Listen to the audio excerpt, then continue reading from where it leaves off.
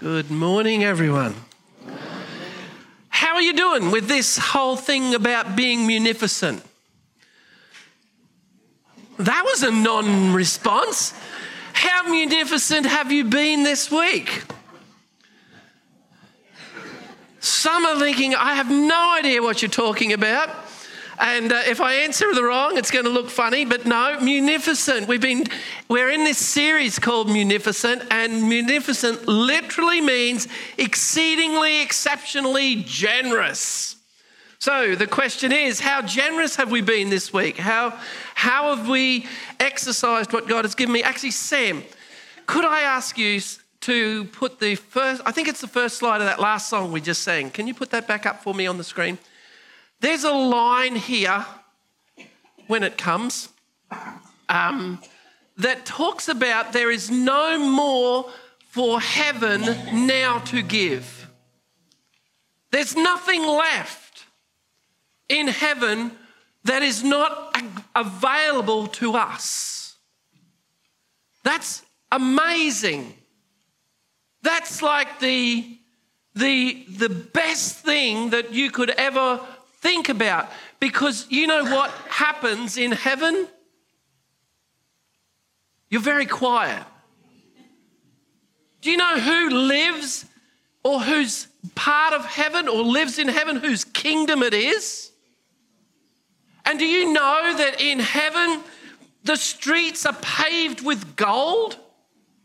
Do you know that the temple's gates are made with a single pearl? And do you know that everything in heaven has been given and available to us? We are the most blessed people in the universe. So I ask you again, how munificent have you been this week? Because you've been entrusted with everything, and God has made available everything in heaven for you and I to take full advantage of. Now, I don't know whether we understand the full ramifications of that. I don't know whether we get just how exceptionally generous God has been to us. But Genesis 1 tells us that we've been created in his image, that we have been created with the very breath of God in us. And like father, like son, like father, like daughter, we should be exceedingly generous. And this word munificent, as I said, means to be exceedingly generous. And throughout this series, we've been talking about what it means to be exceedingly generous with what God has given us. And if he's given us all of heaven, nothing more to give. Our time, our resources, our gifts, possessions, our family, everything God has given to us. And if we have been given, we should be willing to be generous because we've been entrusted to those things. And the scriptures tell us that it is God who gives us everything that we need. And he gives according to our ability to use them and to be generous with them. So if you are feeling that, you know what, I just can't get enough, or there's not enough in my life to be able to be generous with, well, maybe it's that we need to be a little bit more generous with what we have and not looking for some extra things. It's God who gives them to us. Philippians 4 tells us that it's this same God who takes care of me, and he will supply all your needs from, where does it come from? His glorious riches. He will supply all my needs from his glorious riches, which have been given to all of us in Christ Jesus. He has given us everything from his glorious riches. He delights in giving us good things. He delights in providing for us. The only way that we can ensure that we are on the receiving end of all of God's glorious riches, of what heaven has for us, is to have a relationship with him. It's to be in a deep relationship, intimate relationship with our Heavenly Father. That's real and personal. And today I want to talk about this issue or this topic of being munificent with our finances. And I know that in church circles, finances are one of those topics you think, oh, here we go again. But we have everything. We have the very streets of heaven available to us. We have more than we need, and yet God gives us more than we need. He gives us everything that we have and needs. And when we talk about being munificent in our finances, Christian financial stewardship means our money. It means it's not just that our money is our money, because it's not. What we're talking about is being a steward with God's money. And if God has everything and He's given us the stewardship role of that, then we have nothing to worry about. It's like we've been given access to do what we believe God wants us to do with all of that He has. We can be generous with that because that's what He wants us to be. And we need to understand that from the very first verse in the scriptures that we see the foundation of stewardship, because stewardship is really about not owning anything, but it's been given the responsibility. The steward is given a responsibility to take care of what has been entrusted to them. And we are God's stewards. And from the very first verse in the Bible, Genesis 1:1 tells us that in the beginning, God created the heavens and the earth. That's the first verse of the scriptures. It lays the foundation for the fact that God owns everything. In the beginning, He created everything, the heavens and the earth. That's all the verses we need to understand that we have everything to be grateful to Him for. Thank you, Lord, because He's given us everything that we need. And He created everything. God created everything that exists. And as Creator, He owns everything that exists. It's His. He's never relinquished the ownership of any of those things. In the beginning, from the beginning of the scriptures in Genesis until the end of what we know will happen, God has never relinquished that, and He reigns. But what He has done, He has given us a responsibility. In Deuteronomy 10, verse 14, it says, look, the highest heavens and the earth and everything in it, they all belong to the Lord your God. They're His. And all heaven has been given to us. All of it.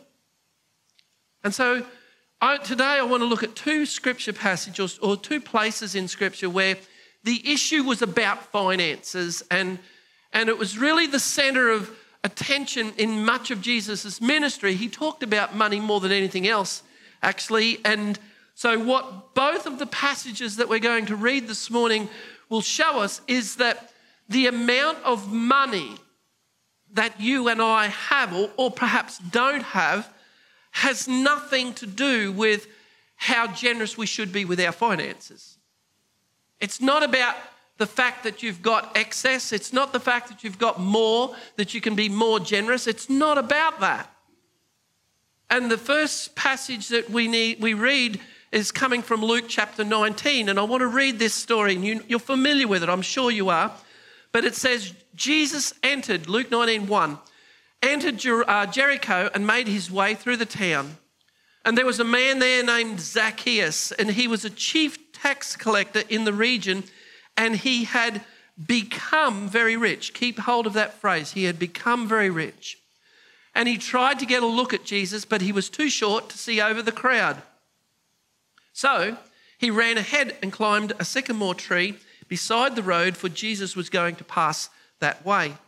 And when Jesus came by, he looked up at Zacchaeus and called him by name. He said, Zacchaeus, he said, Quick, come down. I must be a guest in your home today." And so Zacchaeus climbed down and he took Jesus to his house in great excitement, but the people were displeased. "He's gone to be the guest of a notorious sinner," they grumbled. And meanwhile, Zacchaeus stood before the Lord and said, "I will give half my wealth to the poor, Lord. And if I've cheated any people on their taxes, I will give them back 4 times as much." Jesus responded, "Salvation has come to this home today, for this man has shown himself to be a true son of Abraham. For the Son of Man came to seek and save those who were lost." That's Luke 19. Flipping over to chapter 21, we read another story. And it tells us in Luke 21 verse 1, it says, "While Jesus was in the temple, he watched the rich people dropping their gifts into the collection box.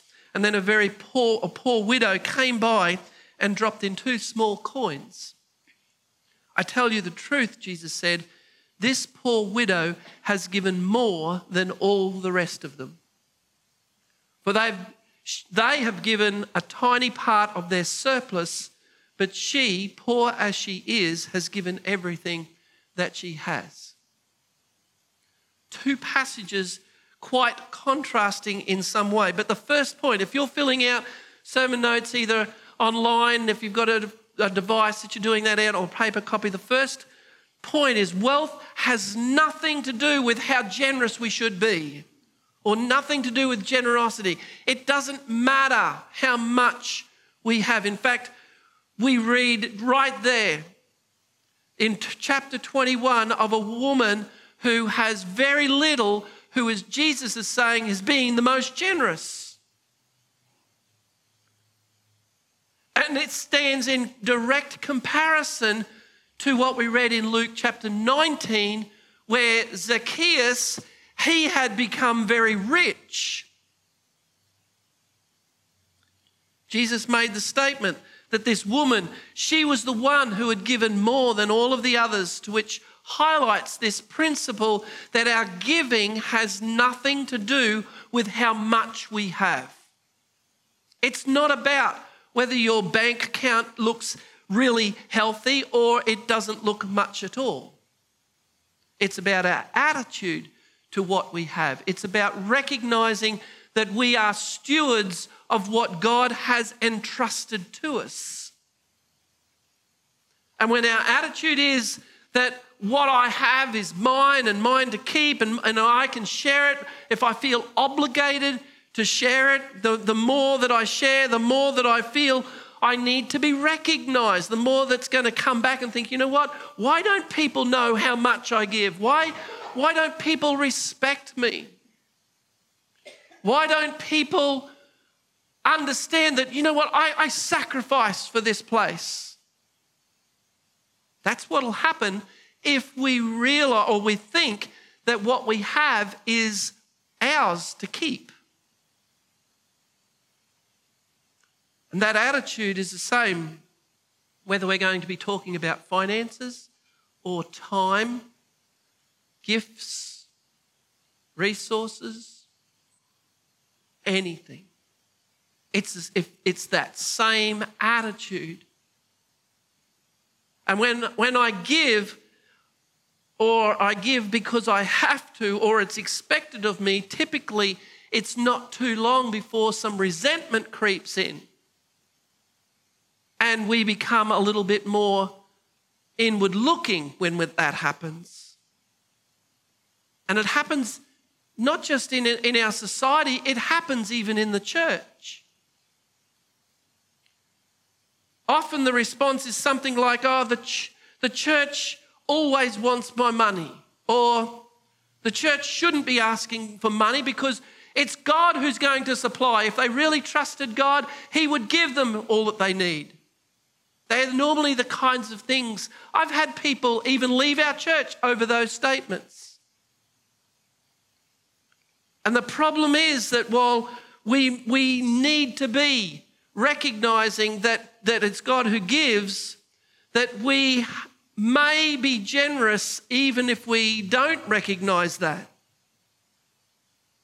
And we can be exceptionally generous even if we don't realize that, because we have surplus or appear to be exceptionally generous. We need to have the right attitude, and to have the right attitude with those things is rare.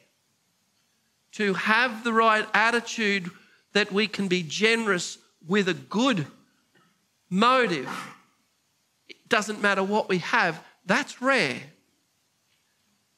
But it's that rare attitude that we should have as Christians every single time. That's the attitude that's going to shine a light on Jesus Christ. That's the attitude, the rare attitude that sets us apart from the rest of our society. It's that rareness that we do those things that directs people to the throne of grace. Because rather than our attitude of seeing things of what is mine to keep, it's mine for my sake, our attitude ought to be what we talked about in Romans 11, where it says, everything comes from him and exists by his power and is intended for his glory. Everything comes from him, exists by his power, and is intended for his glory. That's what it's for. All glory to him. All glory to our Heavenly Father.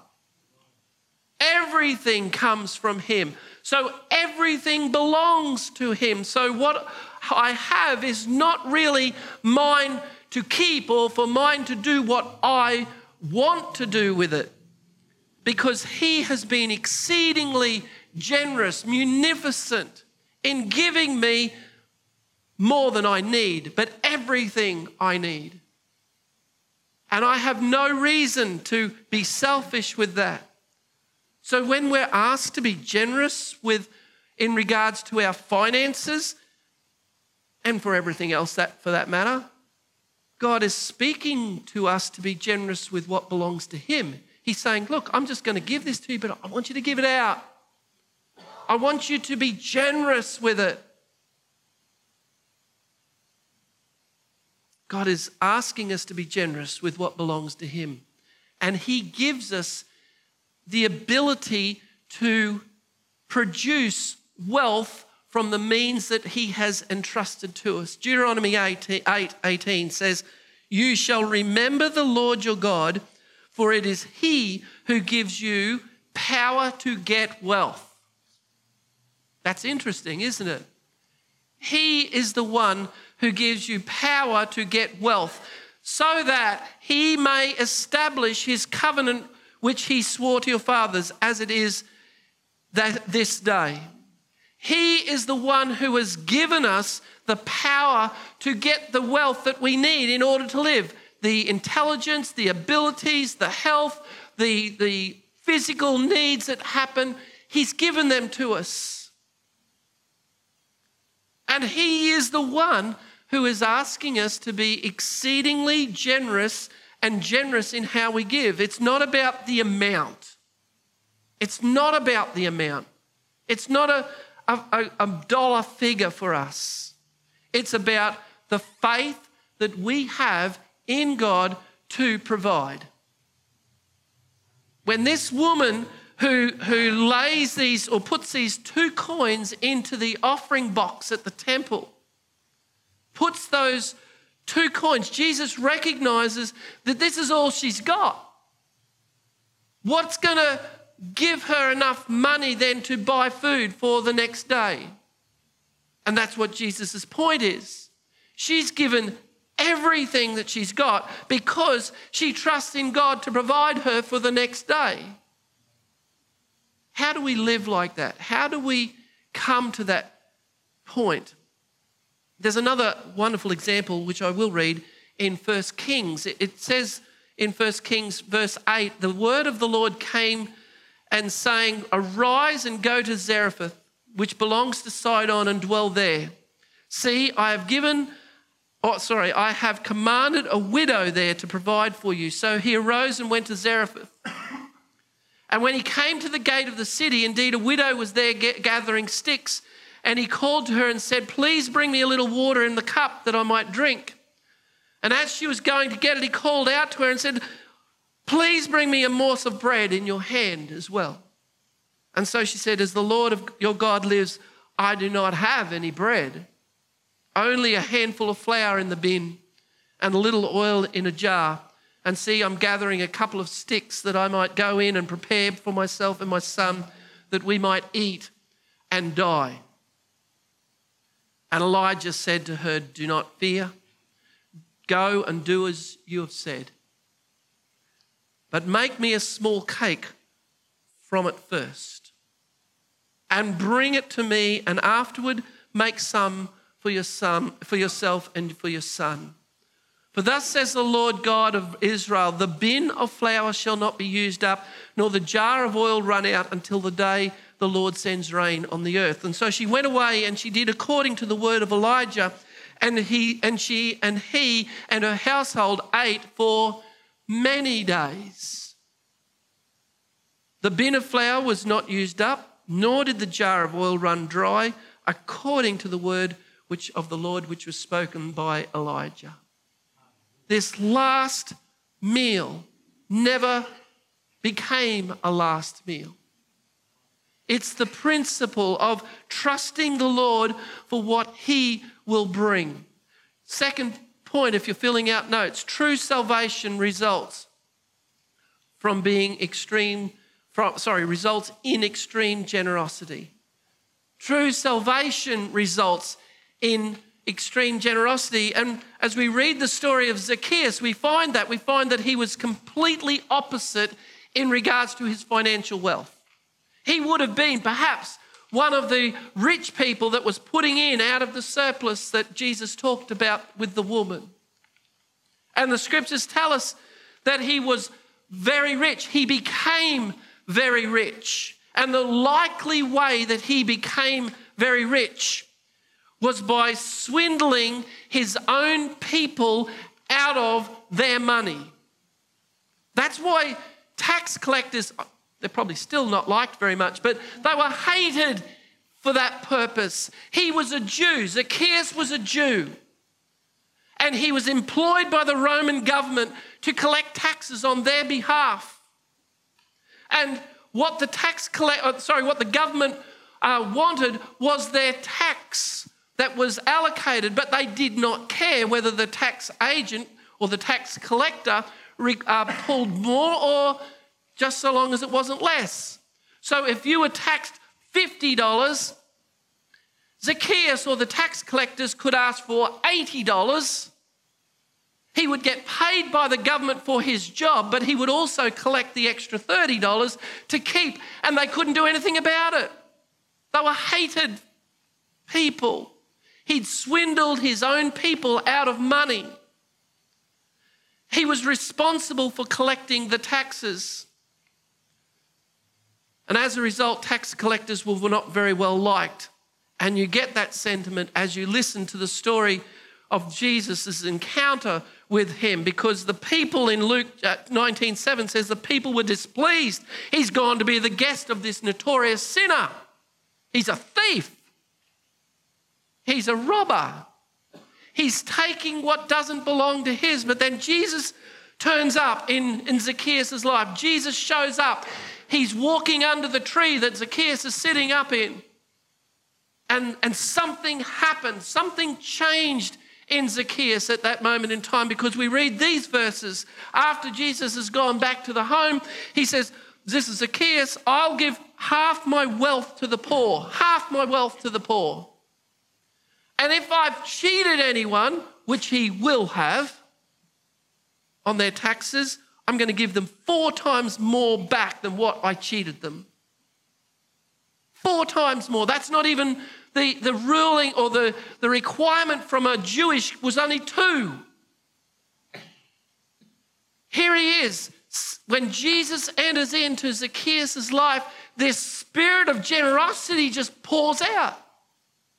It just manifests itself right before Jesus himself, and his heart changes. And when Jesus shows up in our life, our heart changes.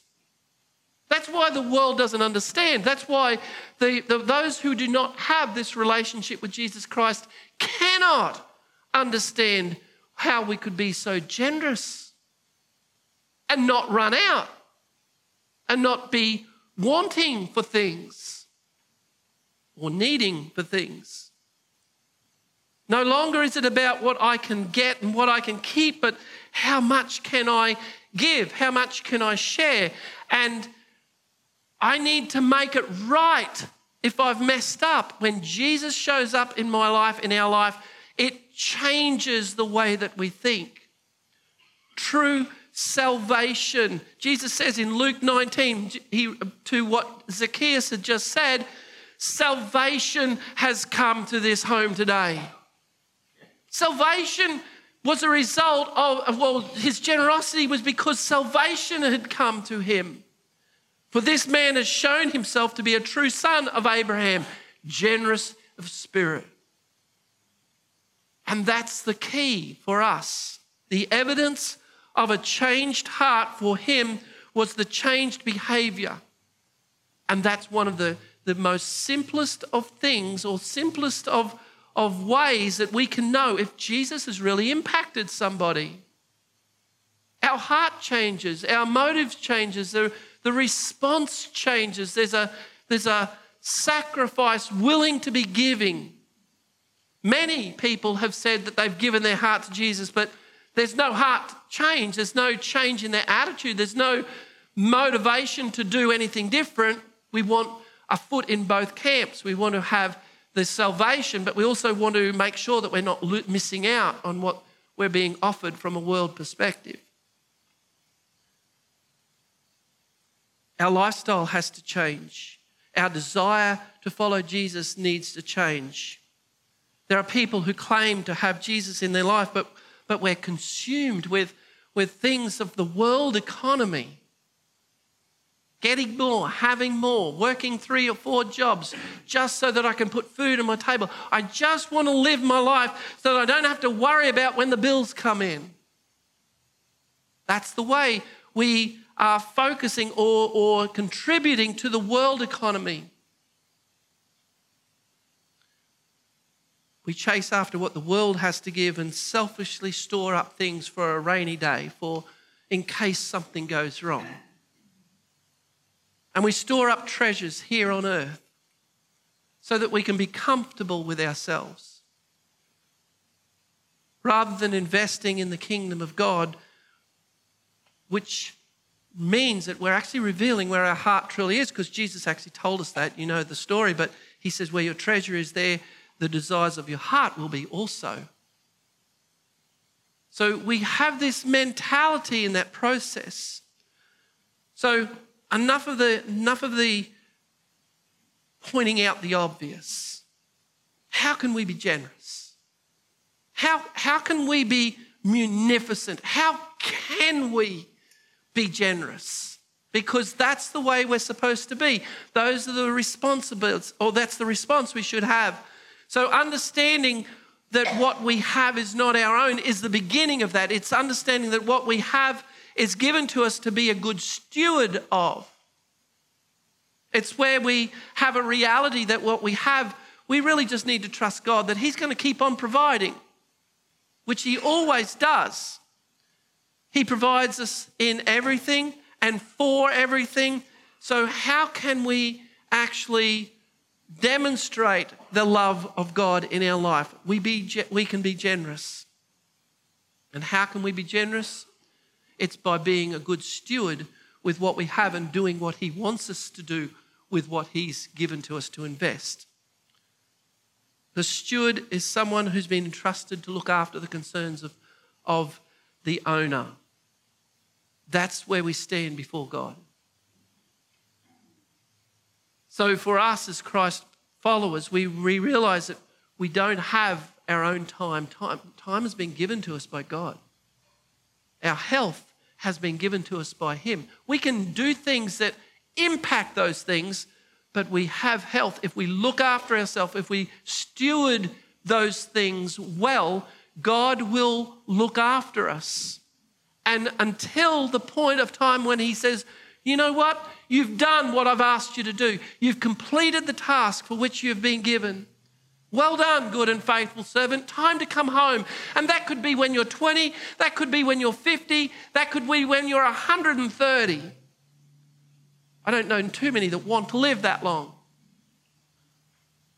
But you talk about Abraham and you talk about all these people of scriptures that talk about how much they were men and women of faith.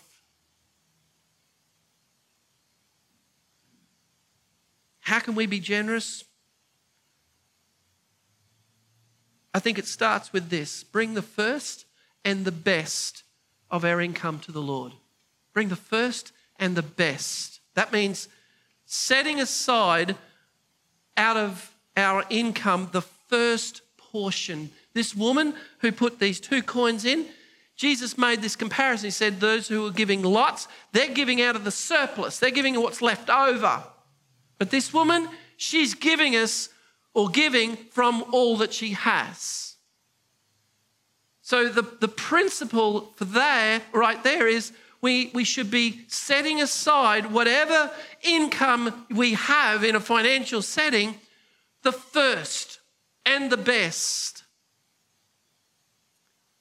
2 Corinthians 9:7 says, you must each decide in your heart how much to give. And don't give reluctantly or in pressure or response to pressure, for God loves the person who gives cheerfully. It's not a replacement for the tithe, by the way. This is not what he's saying. You don't have to tithe anymore. It's in addition to. So what we find in from an Old Testament to a New Testament transition is Jesus didn't eradicate the Old Testament. He actually said, I haven't come to do away with the law. I've come to fulfill the law. And what the purpose of tithing in the Old Testament was to give the right attitude. We had to give recognizing this. Now in the New Testament, Paul is even saying, you need to decide what you're going to give. It's still the principle. One of the greatest areas of control that Satan has over us as Christ followers is in this area of finances. It's the one area that most of us struggle with. That's why we don't like to talk about it. It's why we don't like to hear about it. It's why we squirm in our chairs when things get spoken about it. That's why Jesus speaks so much about it. Bringing the first and the best part of our income aligns with seeking first the kingdom of God. That's what it's about. And when we put him first, he will take care of the rest. Seek first, Matthew 6:33. We read it last week, but it says, seek first the kingdom of God and live righteously, and he will give us everything that we need. And the principle of the tithe is so that we learn to trust God for those things that we need. No matter how much we have, if you've got $5 in your bank account, trust God. The problem, that's probably you're going to regret what I'm about to say. Having $5 in your bank account may very well be a better place to be than having $5 million in your bank account. The reason for that is because I can guarantee that if you've got $5 in your bank account, you're going to rely on God. If you've got $5 million, you're going to rely on the money. And that's the problem. That's the problem. It's because of the attitude of our heart when it comes to what we have. We don't need to rely on that. When we put him first, he will take care of the rest. It's also a way for us to give him control over those things when we are coming with that attitude. And he protects us from the evil of the attraction and the love of money that we read about as well. Because our enemy, Satan, he prowls around and he wants to distract us. He wants to use us. He wants to manipulate our thinking so that we deny God's power. And he will. So put aside the first and best. Use finances wisely. As a steward, we really are responsible for our master's property. We're responsible for what God has given us. And as stewards of God's finances, we cannot afford to be wasteful or trite in the way that we deal with those things. He gives us what we need, and to abuse that, to abuse the privilege of what God has entrusted to us, is to trust or to treat his property with contempt and not be thinking much about it. So, you know what? I got it given to me. You can just have it. But we have to be wise. It's not like generosity is not just about just giving willy-nilly. We talked about that last week. It's not about just being wasteful with what we've got. We have to be wise stewards in this process. So what God has given us, we don't say yes to everything that comes along. We have to be prayerful and mindful of what God is leading us in where to be generous. Because we're stewards. He expects that we will do well with what he's entrusted to us. Using his money on things like gambling and poker machines and raffle tickets and all those things, that's putting it at risk every single time. So it's not really good management of putting money into things hoping to get that back or more in return. That's why we've got to be really careful with how we use God's money. Because it's become so culturally acceptable to be doing those things. You get $20, chuck it in the pokies, or you've got an extra $5, let's go and buy a raffle ticket to see what we can get. And that's not the way that we should be wise with our finances. Gambling's not stewardship. It's not good management of money. Instead, it puts our master's money at risk. And even if gambling turned out to be beneficial in the end result of that, in light of what it's doing to our society, it should be something that as Christ followers we should be standing against. It's ruining lives.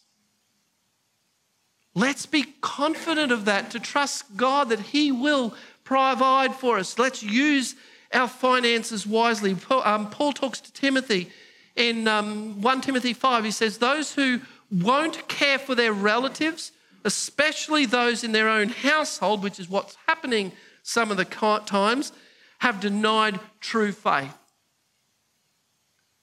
Such people are worse than unbelievers. Do you get that? He's talking to believers.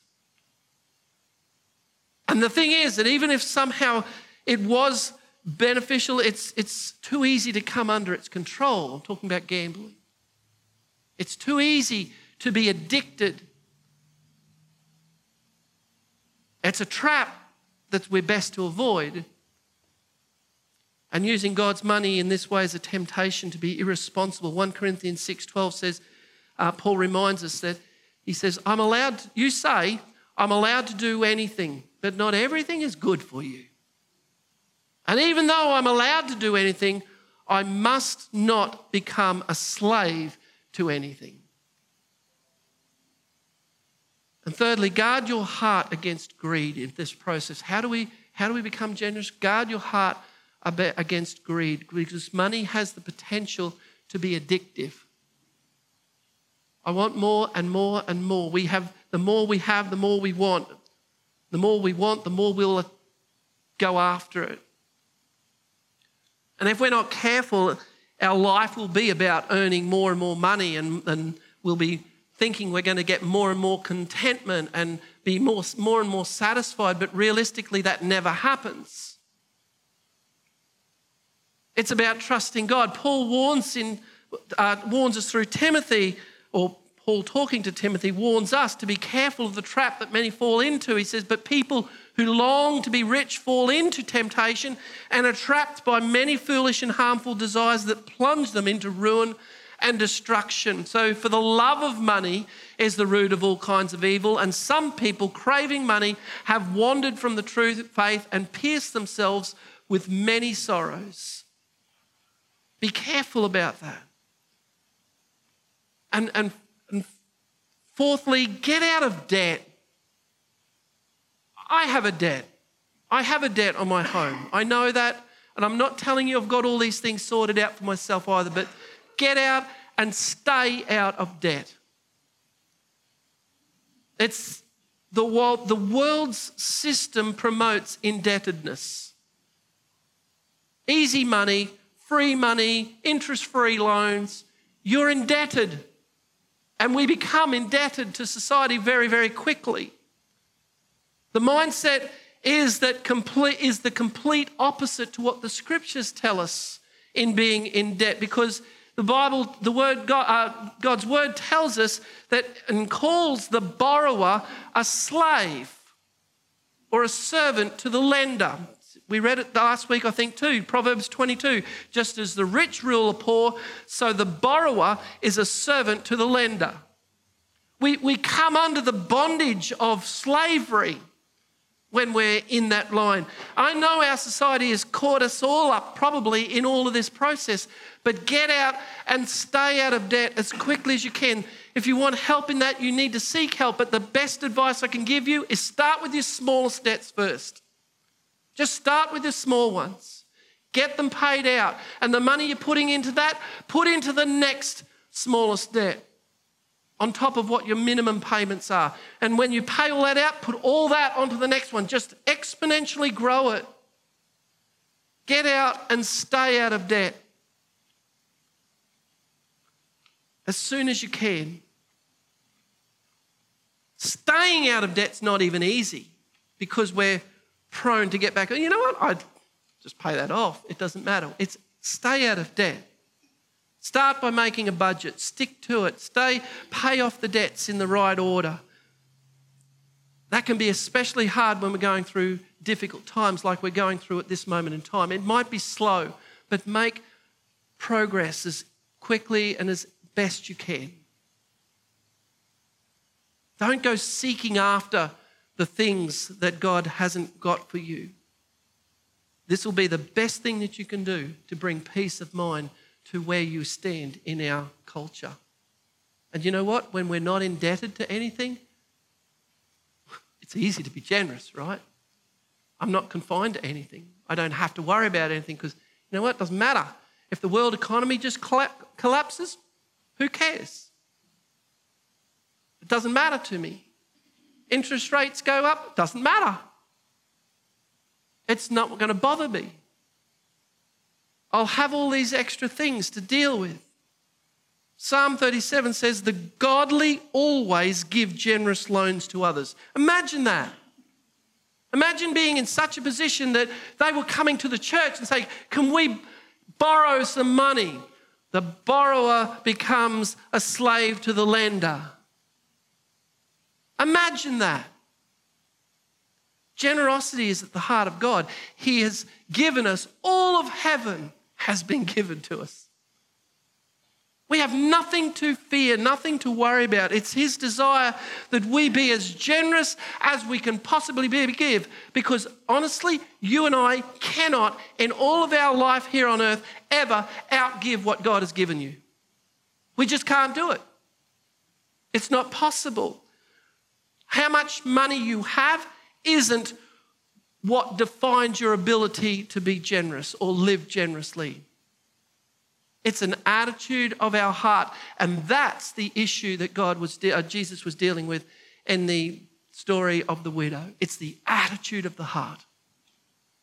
So don't worry whether you've got nothing to give. I'm sure you have something.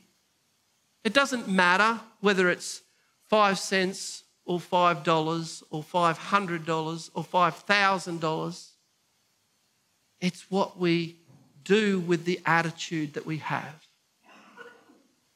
And I know God has blessed us as a church in our finances. This is not a message to say we need more money. But I do want us to be blessed because we're generous. I want us to be a generous church. I want us to be able to give exceedingly generously to those who are genuinely in need. But above all, being generous with our finances, while it's an important aspect of our stewardship, it's not the whole of stewardship. It's not just finances.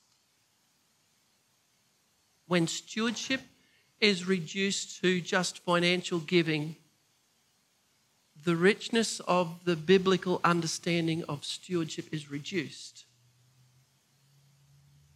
When financial giving is magnified to represent the whole of our generosity, we're missing 99.9% of Scripture.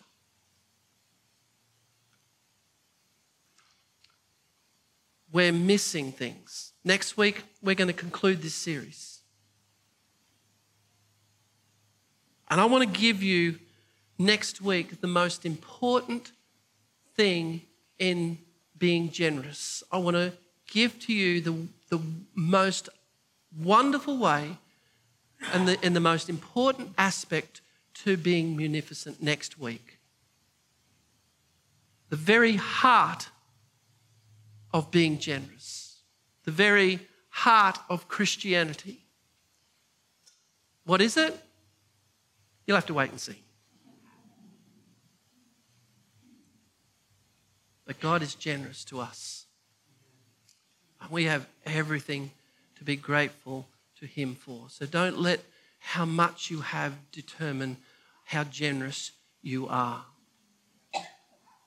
Let me pray. Father, I thank you for your wonderful gift of grace and mercy. I thank you that you have poured out on us such a wonderful opportunity for being generous to the world that is in darkness. Father, you have placed us under and in your wonderful light. You have placed your light in us. We became the light of the world when you entered into us. And Father, we should be showing the way of how that we might be able to be generous, but not only generous, successful. And Father, rather than that, we struggle. We get caught up in a world system that seems to keep us in its grips. And the older we get, it seems the more that it happens. Hoping for some amazing magic formula to be poured out. But Father, you are the one that is the one that's in control. You are the one that controls everything. Because in the beginning, Lord, you made the heavens and the earth. And everything in it. The stars, the moon, the earth. Father, it tells us that you hold us, you uphold us in your strong right hand. You measure the universe with the span of your hands. You know the name. As you placed the stars in the sky, you named them and you know their names. You know the number of hairs that are on our head. You know our thoughts even before we think them. You know our coming and our going.